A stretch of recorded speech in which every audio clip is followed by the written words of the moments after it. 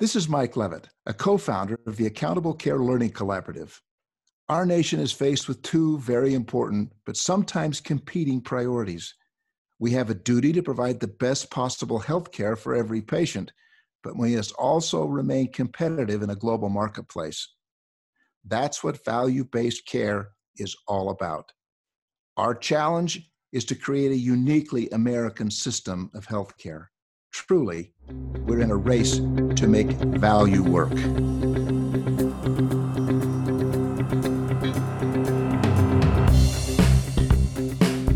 Welcome to the Race to Value, a weekly podcast hosted by Dr. Eric Weaver and Daniel Chipping of the Accountable Care Learning Collaborative.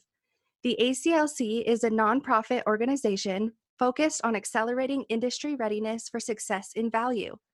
With its competency-based framework for health value, the ACLC is working with healthcare organizations all over the country to create the workforce of tomorrow. Come join Eric and Daniel as they engage the executives, clinicians, and entrepreneurs who are leading this race to value.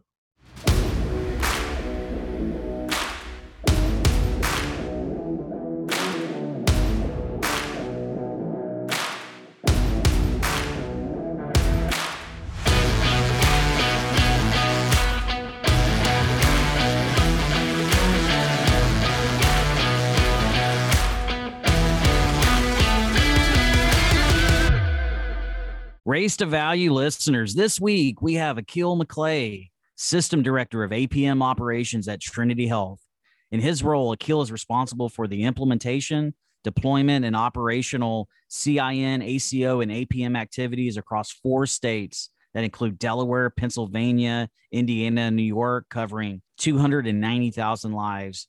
Akil also serves as the Executive Director for the Trinity Health Integrated Care MSSP Enhanced ACO, and he's led Trinity Health Integrated Care to achieve $45 million in shared savings in the last 3 performance years. So Akil is a great guest this week. We've been learning from one of the leading CINs in the country. Daniel, I'm just real happy to have had the chance to connect with him and learn about the great work they're doing there at Trinity Health. I completely agree, Eric. Akil's just an enjoyable person to speak with, and he's got a great background and a great story, and his perspective and thinking on health equity and addressing the challenges that we face in our nation is really important. And so I'm just glad our listeners get to join us on this experience today. Let's go ahead and hear from Akil McClay as he joins us in this week's Race to Value. Akil McClay, welcome to Race to Value. It's so great to have you today. Yeah, happy to be here. And I remember partnering with you guys in your finance committee about 2 years ago. So just really excited about learning more about your organization and also any information I can share with the listeners that'd be helpful. Well, we're really excited to learn more about your organization. But before doing so, Akil, I thought a great way to start our conversation would be to get to know you a little bit.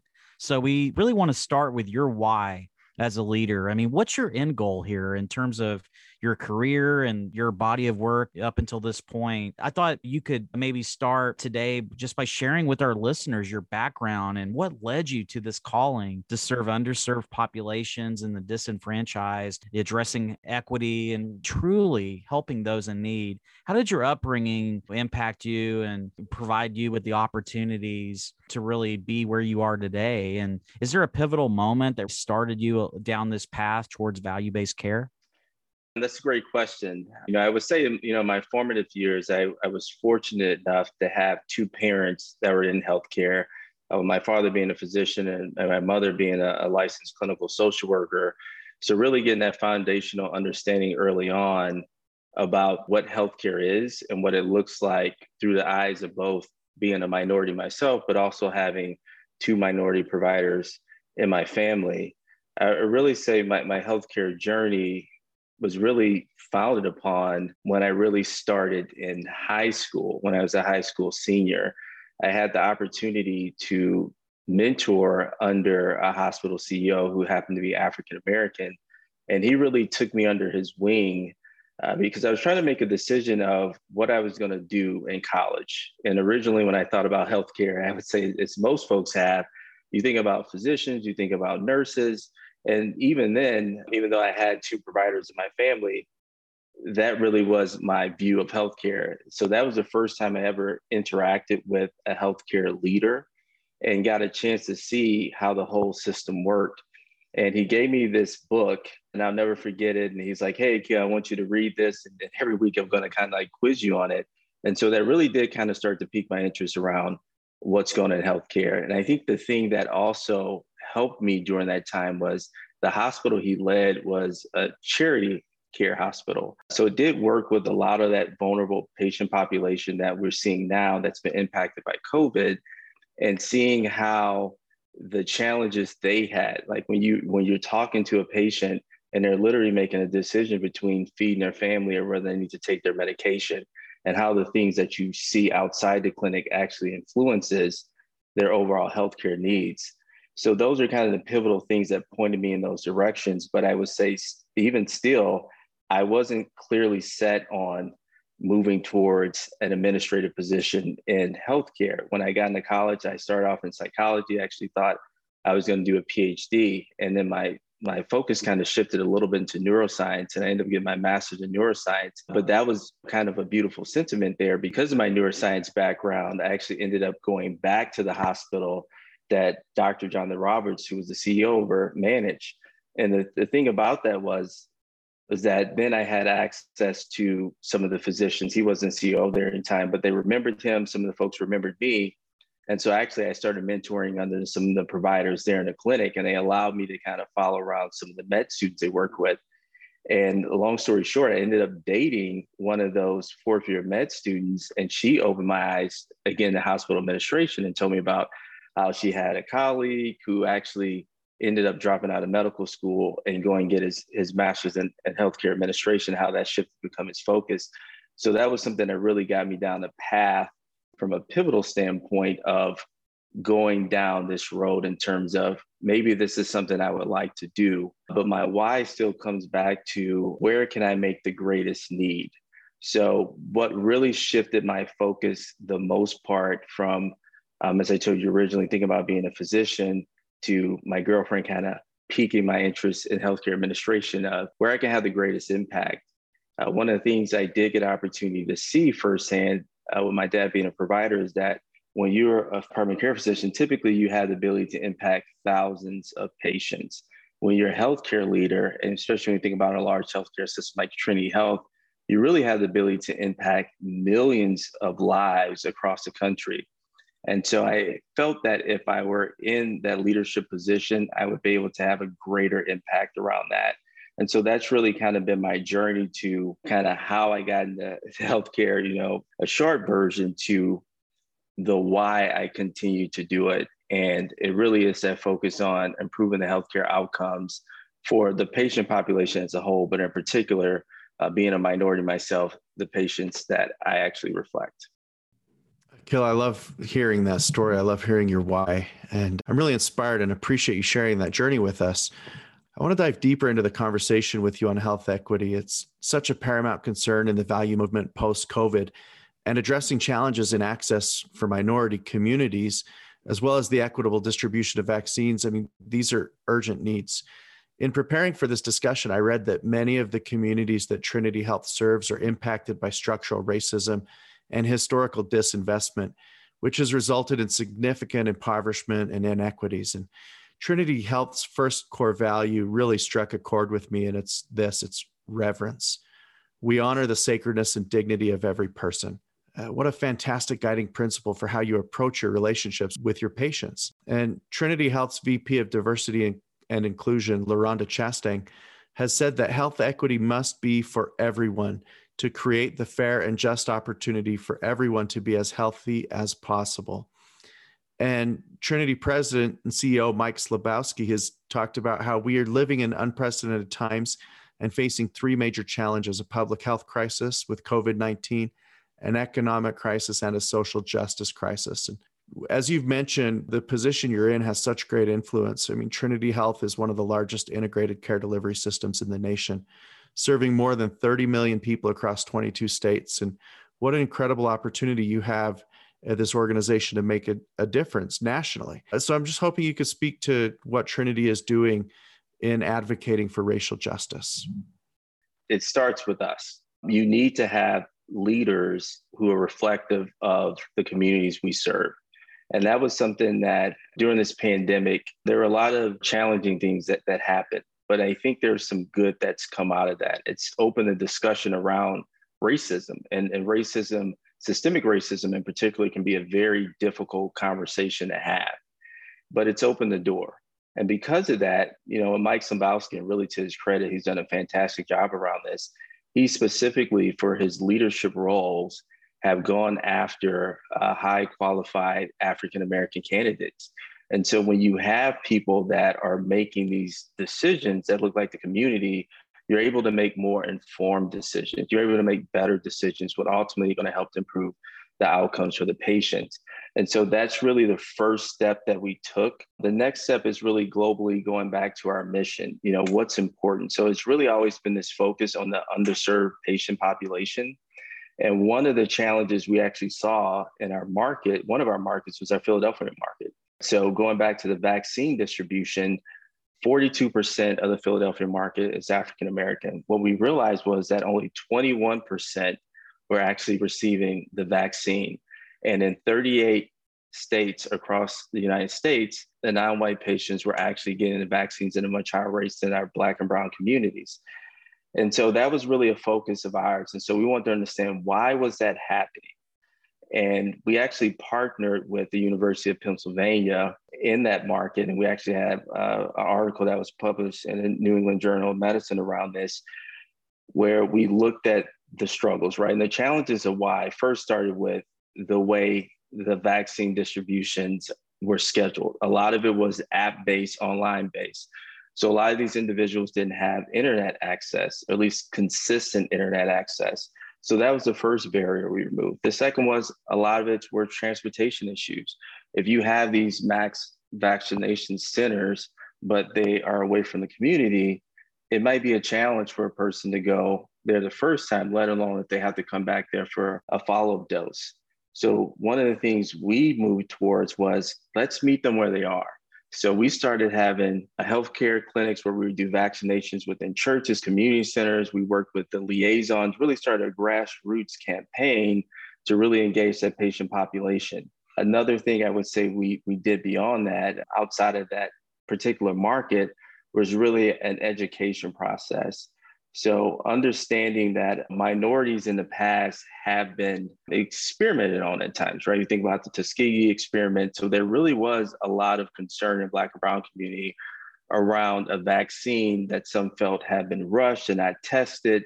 Is this something that they're using a target to maybe create issues within a minority community and so forth? And so really we did a lot of education services around that.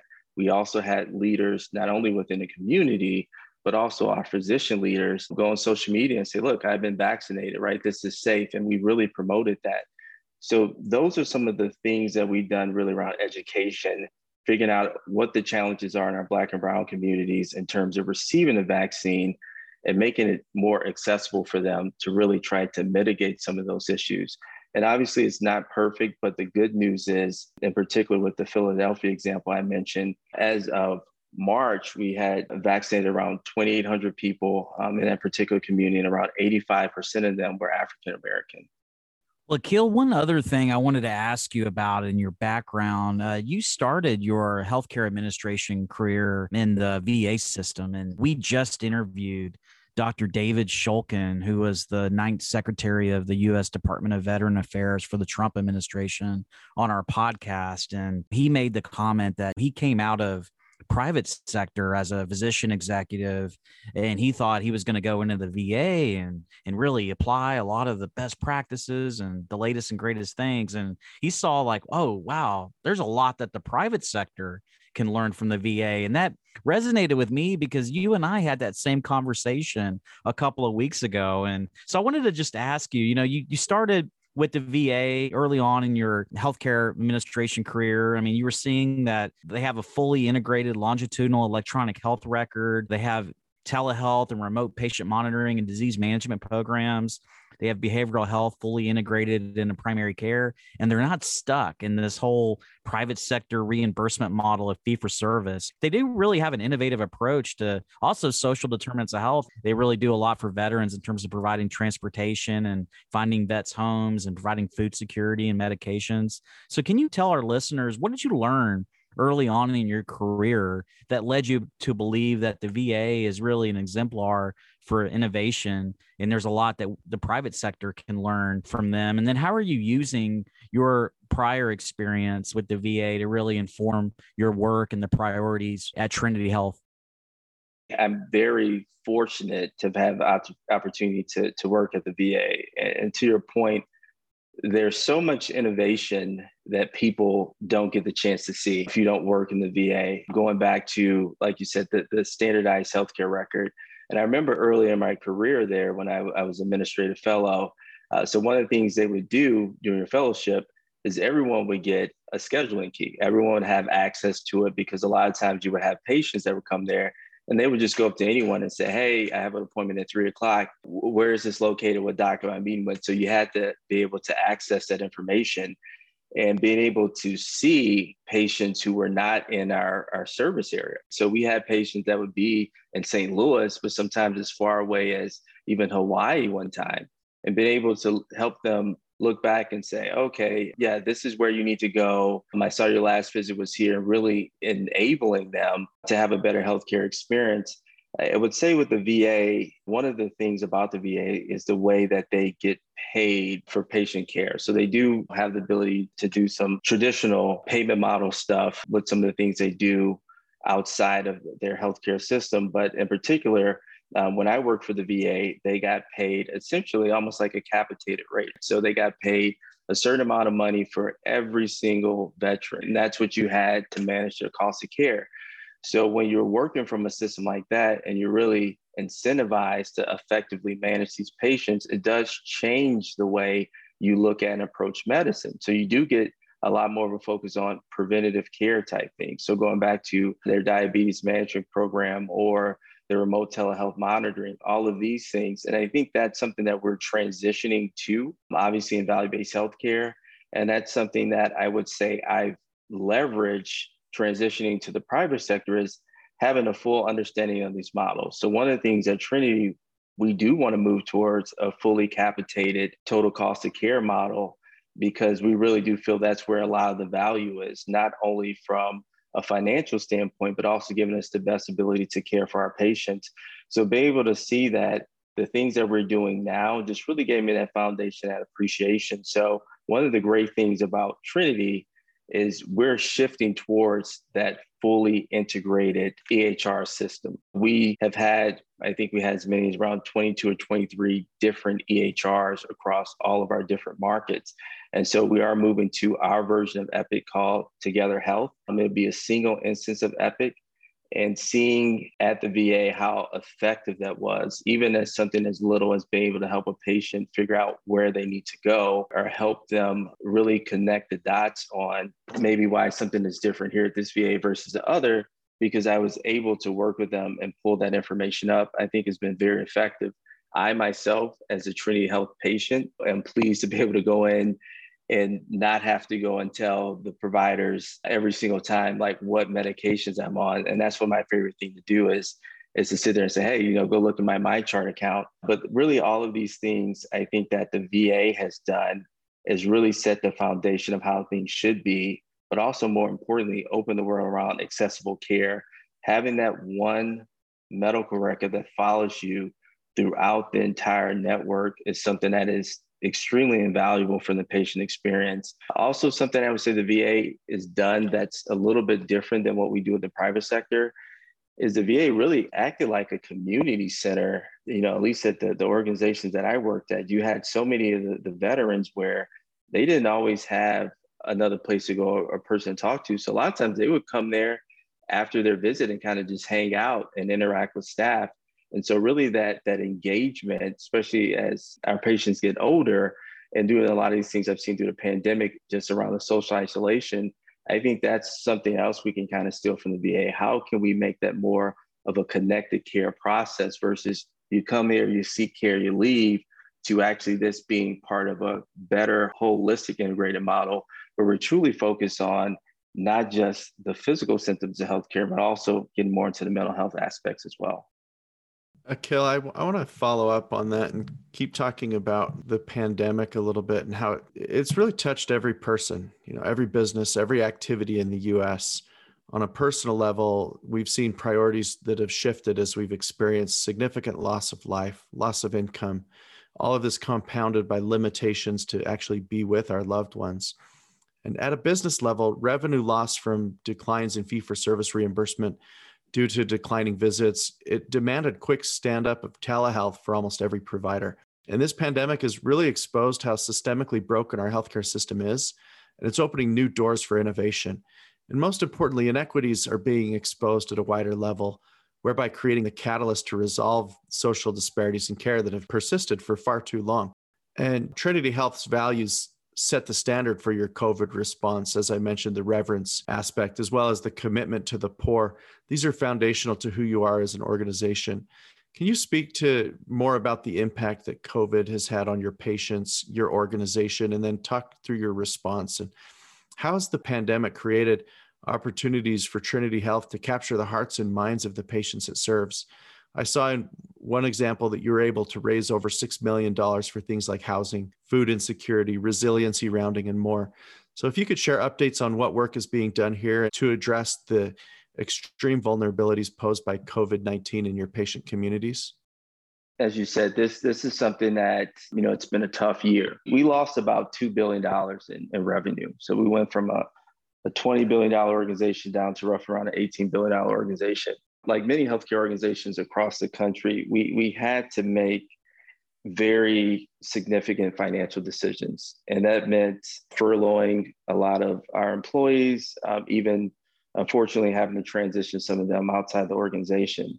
I would say the beautiful thing around that was we really shifted our focus. So the focus wasn't really about revenue generation, right? It became about how do we provide the best care for our patients. So we had people on my team that traditionally probably wouldn't have been involved in the COVID work. Now that's all they did, right? So we really did get creative around what resources do we need to be able to provide the care that was needed. So one of the things that we focused on was the vulnerable patient population. So we're blessed to have many different accountable care organizations across the country, Medicare, ACOs. And this already kind of gave us a long laundry list of a significant number of the vulnerable patient population that we serve.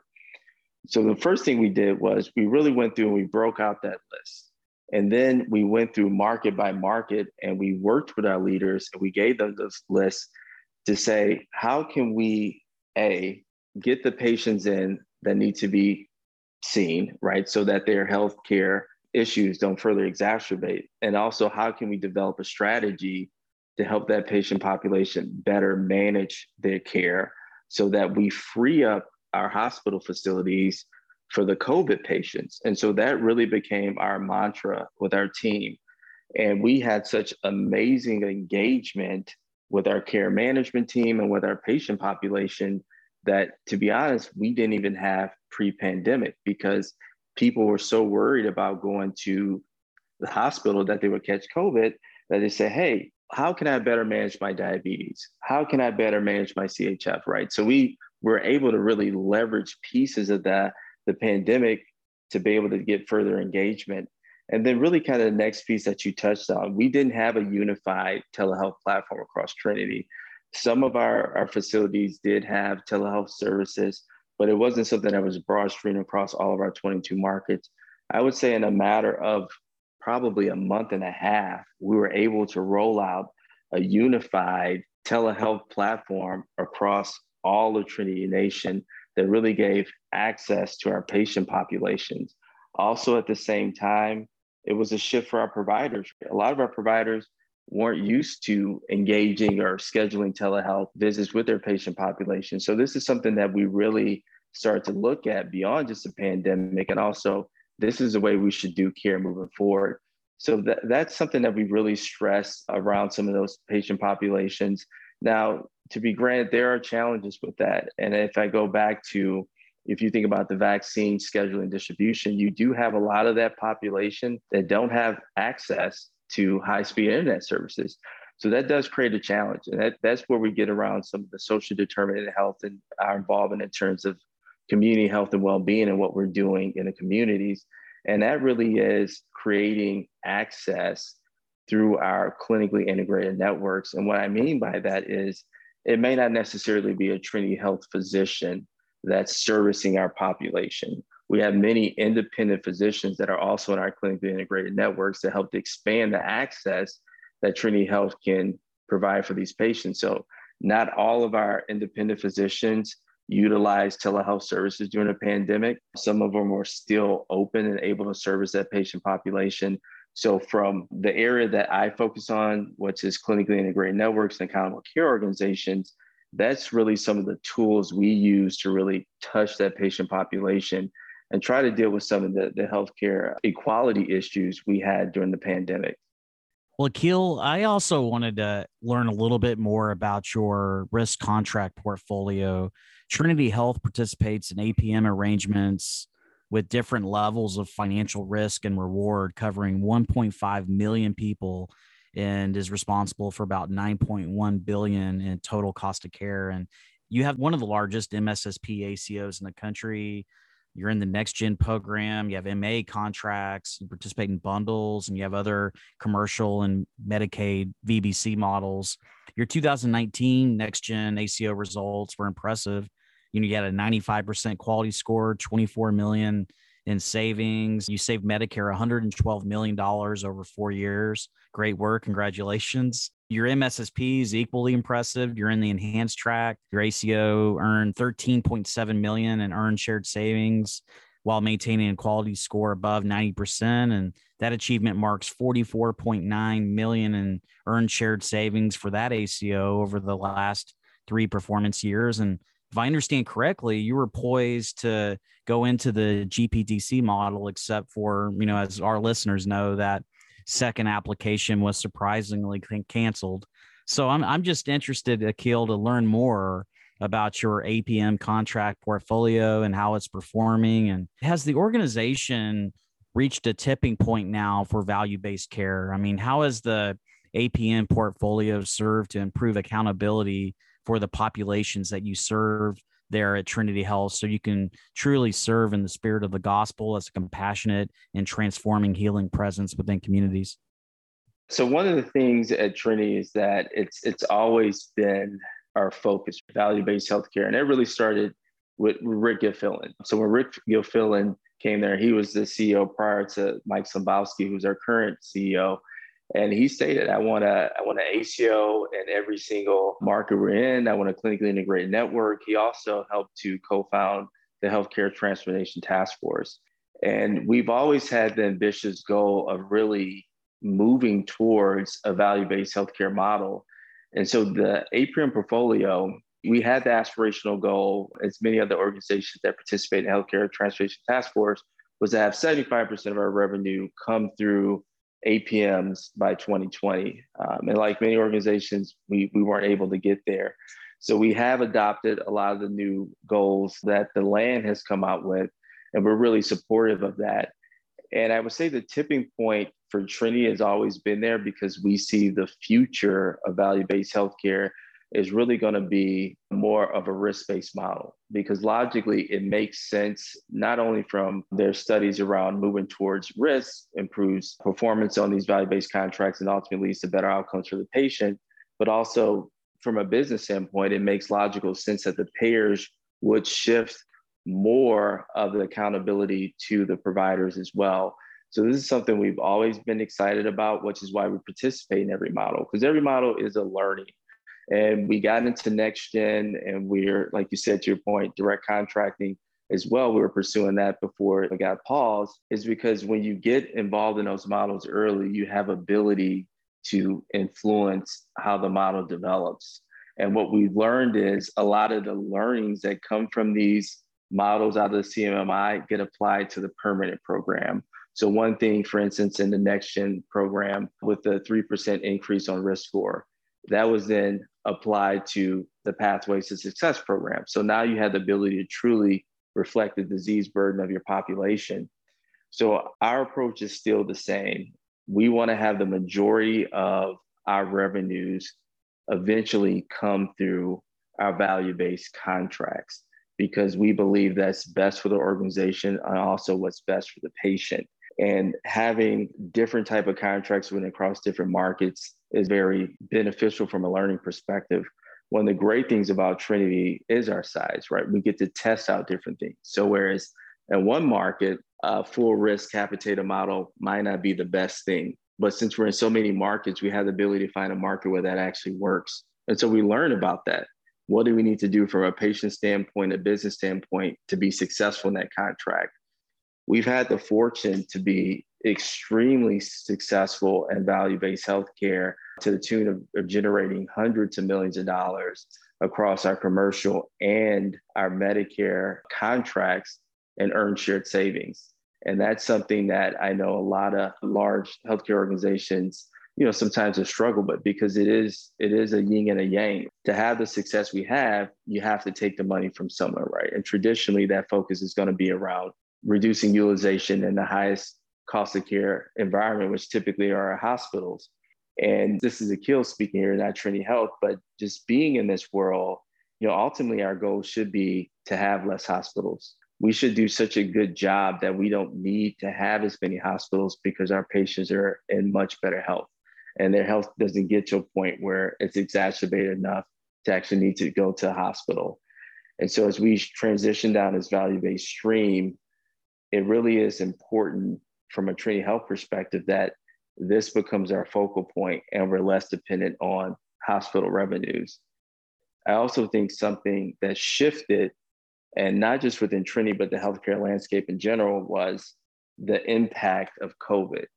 Having a $2 billion loss because you had a 50% reduction in your hospital utilization made you really think about, what do we need to do differently? So if we experience something like this again, we can have a sustainable financial model. So I really do truly believe that we were kind of ahead of the tipping point, but I believe the final tipping point to really double down our focus on value-based healthcare really came from the impact of COVID. Well, Akil, I'd like to ask you about an important piece of value-based care, which is risk adjustment, and how it relates to your value-based playbook strategy. It's becoming increasingly important to reflect the burden of illness, especially in senior populations, so that you have the highest level of specificity for resource allocation, both in terms of care management interventions as well as premium dollars flowing through the contracts to support population health needs. Can you provide a general overview of your approach to risk adjustment? How does Trinity Health approach its population coding documentation program for your Medicare and MA patients with regard to technology, capital, and staffing? Yeah, so this is an area that's really been a focus of ours probably for the last 5 to 6 years. And we're still building out that capability. This hasn't always been something that we've had in place. And so a lot of that has really been around resource management, really hiring out physician lead and also administrative lead that understand what it takes to successfully document, to be reflective of that burden of illness within our patient population. We focus a lot on the pre-planning visits to make sure that we're prepared to capture that. Also, we focus a lot around education. So one of the things we have done is very similar to what's been done in the commercial sector with healthcare plans, right? Really educating our providers around coding efficiency, why this is important, how this impacts patient care, and incentivizing them to get that education, right? So that in the future, they do a better job of reflecting the burden of illness for the patient population. I also think that we approach it maybe a little bit differently. So it really is from a quality standpoint. And we know that there's financial value that can come from this, but financial gain is really never a focus for anything we do. It really is about quality. And so we approach everything from a quality standpoint. If we do this, how can this make us be better providers for our patient care? How can this approach also help it better integrate within our system? And as we move to that fully integrated healthcare system, how can we be able to help that patient move more smoothly across the continuum of care? So by doing that, we've been able to start to develop the resources we need around truly being, I think eventually want to become a leader in risk coding and documentation. And we do partner with a vendor. We partner with Health Fidelity. They work with us on all of our risk coding efforts across all of our value-based contracts. We traditionally did start with a heavy emphasis around our Medicare population. And then we spread that out to our commercial and other arrangements that we have, such as our MA products. But really, they've been such a fantastic partner and have amazing technology. And it really is around really planning for that pre-visit, and also doing some things around post-visit, but really that pre-visit planning and really having those workflows set up in the practice where you can actually capture that pertinent information and helping the provider through education understand why it's important to code to the highest specificity from a quality standpoint. Well, Akil, as a value-based care executive and one of the leading CINs in the country, you really have a unique perspective about this movement towards more technology-enabled consumerism. I mean, certainly this movement is going to reshape care delivery and be a big part of our transition as an industry to value-based care. And you touched on earlier how you feel like there might need to be fewer hospitals in the future. And that certainly aligns with kind of this movement towards more virtualized care and procedures shifting away from the acute setting and into the ambulatory setting. And acute care facilities in the future, they're going to have to be supported by a network of connected and expanded ambulatory resources like clinics and community health centers and outpatient surgery and post-acute services and home care that are enabled by this remote monitoring technology, and really looking at how to look more holistically at the population and really know what's going on in the patient's home. And this move towards technology enablement really aligns with this whole movement towards consumerism in our country anyway. And I'm just thinking about how with COVID, we've seen this acceleration in the scalability and adoption of telehealth and how that's a big sign of things to come in the future. So I wanted to ask you, Akil, in this advent of clinical integration with more of an emphasis on ambulatory care and consumerism, how is Trinity Health adjusting its population health focus to provide a more patient-centered, tech-enabled, relationship-based way to deliver care for the future? Is Trinity Health thinking about moving away in the future from the brick-and-mortar delivery towards more ambulatory care and virtual care delivery with digitalized platforms and things like that? Yeah, so I would say that's in addition to, right? And I don't think we made the decision to fully transition away from brick and mortar, but it's another access point. And we know we need to make healthcare accessible. One of the things that Trinity Health has done is really the investment in Epic. When you look at how large we are and the financial investment it would take to move to a single instance of the EHR system, that's really a consumer approach. So if you go back to, my experience as a patient coming in, and if whether I'm seen in Illinois or whether I'm seen in Florida, my patient record is the same. And I don't have to go in and tell that provider, hey, these are medications I'm on. Also, it's really open accessibility too in terms of communication. So one of the things I do about having that single instance is I can communicate with my primary care provider around the care that I maybe received at one of our urgent care facilities or our hospitals. He might say, hey, Akil, I noticed that you went to the urgent care for this issue. Can you tell me a little bit more of what happened? Why did you go there? And so be able to have that instantaneous feedback. A lot of times I'll shoot him an email through my chart at 5 a.m. and within 4 or 5 hours, he's already responded. So I really think that approach to really having an integrated delivery platform that gives you a singular Trinity Health experience is something that really is effective from a patient engagement standpoint. And I really think, from the healthcare landscape, it's not really any different than you see at any other organization.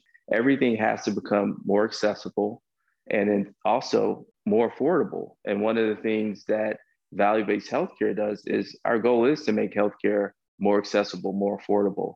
And those things are what's best for the patient community. I feel like, we still obviously have opportunities to continue to engage. This is really a shift in the landscape of healthcare, moving from a more provider-centric model to a model where really you're engaging the patient to be a co-producer in their healthcare.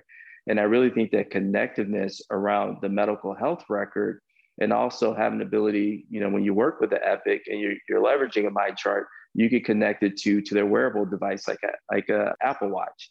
And so that really does also help us target younger patient populations. So as we think about growth over time, the way we consume healthcare and my generations and those generations that are older than me is going to be very different than how younger generations consume healthcare. And I really do applaud the approach towards an aggressive telehealth expansion, which we've done and where the industry is moving. But there also needs to be acceptance that healthcare, from the standpoint of it, is never going to be a completely virtualized experience. There are going to be some things that are still going to need to happen from a face-to-face standpoint. But the approach of understanding that we have to move from a traditional, to your point, brick and mortar experience to more of an online experience and shift more in healthcare towards a services company where we provide healthcare services to our patients versus seeing them purely as a customer that comes in for something and then leaves. We're really developing that truly integrated experience. And then technology is definitely the way we're going to enable that over time.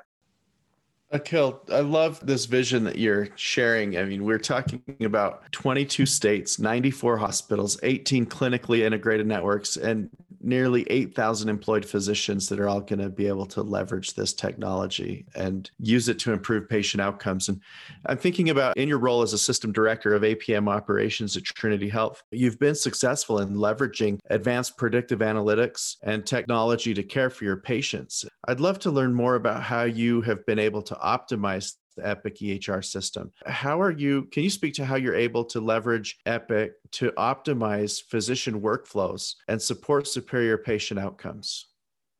So I would say we're still going through that process. We are still rolling out Epic across our healthcare system. We have stood it up in a few markets, but one of the things we did that I think was really innovative for a large organization was we developed work groups. And so we went across the country and we had leader representation from every market.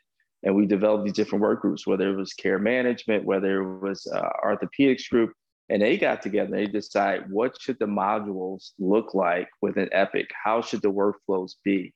So when we developed this approach, this wasn't a custom built approach. It was really one Trinity model that we can use. So that's really been helpful from a clinical care standpoint, that having one EHR build that we all can leverage. That also makes future integration with products outside of Epic also very beneficial as well. So one of the things we have from an analytics standpoint is we have our own homegrown analytics tool, and we have an amazing analytics team that's been able to develop that. And so we really do leverage a lot of our internal resources around analytics, and those things will over time be integrated into Healthy Planet, which is the analytics platform that Epic uses. But a lot of our analytics today that we've been using really been from a homegrown standpoint. And we've seen the value of that. And part of the reason is you don't have a black box, right? So when you control everything, you know all the inputs and the outputs. So we can explain why data looks this way when we're having a conversation with a provider and say, hey, this doesn't look quite right. Or how did you calculate the denominator? That's something that's been really helpful. I would also say that something that's maybe more unique to Trinity is, while we really do have an emphasis on our employed providers, we also have a significant number of affiliate providers that also provide care to our patient base as well. And they do most of that through our clinically integrated networks. So having platforms outside of Epic for those positions that aren't on Epic, such as being able to share information from our homegrown tools, is something that we feel has been effective too in terms of our performance. But we also understand that technology, analytics, these are tools. So at the end of the day, this is going to help us provide better patient care, but this won't be the reason why we're providing the best patient care. It really comes to our approach, really focusing on evidence-based healthcare and really doing things that we know have been proven in the literature to be successful. Also being able to listen to the patient. You know, at the end of the day, you know your body the best. And I always like to share personal experience. So I remember I was on some medication for myself because we do have high blood pressure runs in my family. And it just wasn't working for me. But I was able to go back in, look at my chart, have that really educated conversation with my provider on where I think we should go. And we were able to jointly develop a medication regimen that actually worked for me. And now everything's completely under control. But I really do think leveraging technology more as a tool to be able to successfully engage patients is really what's going to lead to those great outcomes. So I do want to emphasize that. But I will say lessons that we are learning from integrating the largest instance of Epic is just continued patience. So when you have an organization as large as ours and you had all these different EHRs, we had different workflows.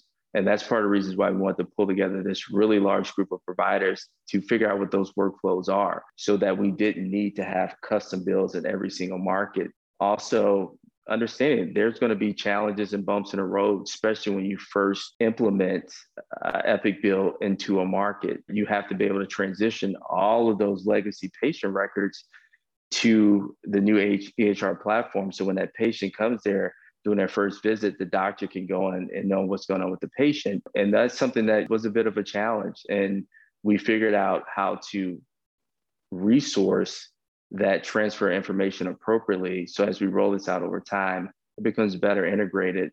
And then also being very selective of what types of tools in the future we want to integrate within Epic. So moving towards this singular platform did give us the ability to cut back and streamline on some of the additional vendor support that we're using outside of our EHRs because we had so many different EHR systems. Now having a standalone platform, we now have that integration. And so it's helped us from a financial standpoint as well, because we don't need to have as many different software vendors that we work with. And we have a very select group that we can integrate into our build of Epic and have that consistent training experience across all of our markets.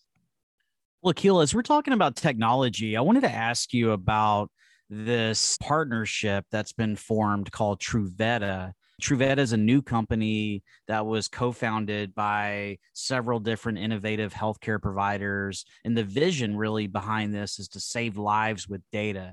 So by identifying the data, all of the organizations come together and build a statistically significant data platform for studying health in the U.S. And the Trinity Health president and CEO, Michael Slubowski, said Truveta really is an opportunity to believe in the cure for certain diseases by sharing data and then having the scale to dramatically advance innovation in healthcare with a collective commitment to partner on ethical innovation. And I know there's a lot of different organizations that are in this Truveta consortium. They include Advent Health, Advocate, Baptist, Bon Secure, Common Spirit, Hawaii Pacific Health, Henry Ford System, Tenet, and the list goes on. So Akil, I wanted to ask you about this new partnership and how does that over time going to influence the population health management strategy at Trinity Health? Yeah, and so this is a new entity, right? So we're still developing that business model. But what I would say is, I think it's no different than, when you think about the VA system, and the VA has a wealth of access in terms of data, and having that unified database, every VA hospital has an academic partner. So, the VA, Michigan, University of Michigan, et cetera. When I was in St. Louis, we had the Washington University in St. Louis and also St. Louis University as our academic partners. And them having access to this large integrated pool of data helped them to develop innovative and novel models to provide better patient care. So having this consortium, this partnership of the identified data that anyone within this group can access is ultimately going to help us in the long run lead to innovative solutions to solve healthcare problems. And I also believe that, going back to the VA and talk about innovation, this is one of the ways why I think the VA had the ability to get ahead in the private sector was they had this unified stream of data across this entire patient population. Now you take that and you essentially do it in the private sector across multiple organizations. We know knowledge and data is power. And it's amazing what we have the potential to do. So I really see this as a game changer long term, because this is really where we should be going. And hopefully over time, we have more organizations that sign up to be part of this, because having that really unified platform and then being able to learn across different population types and also different organizations is only going to make us more effective in improving our health outcomes over time.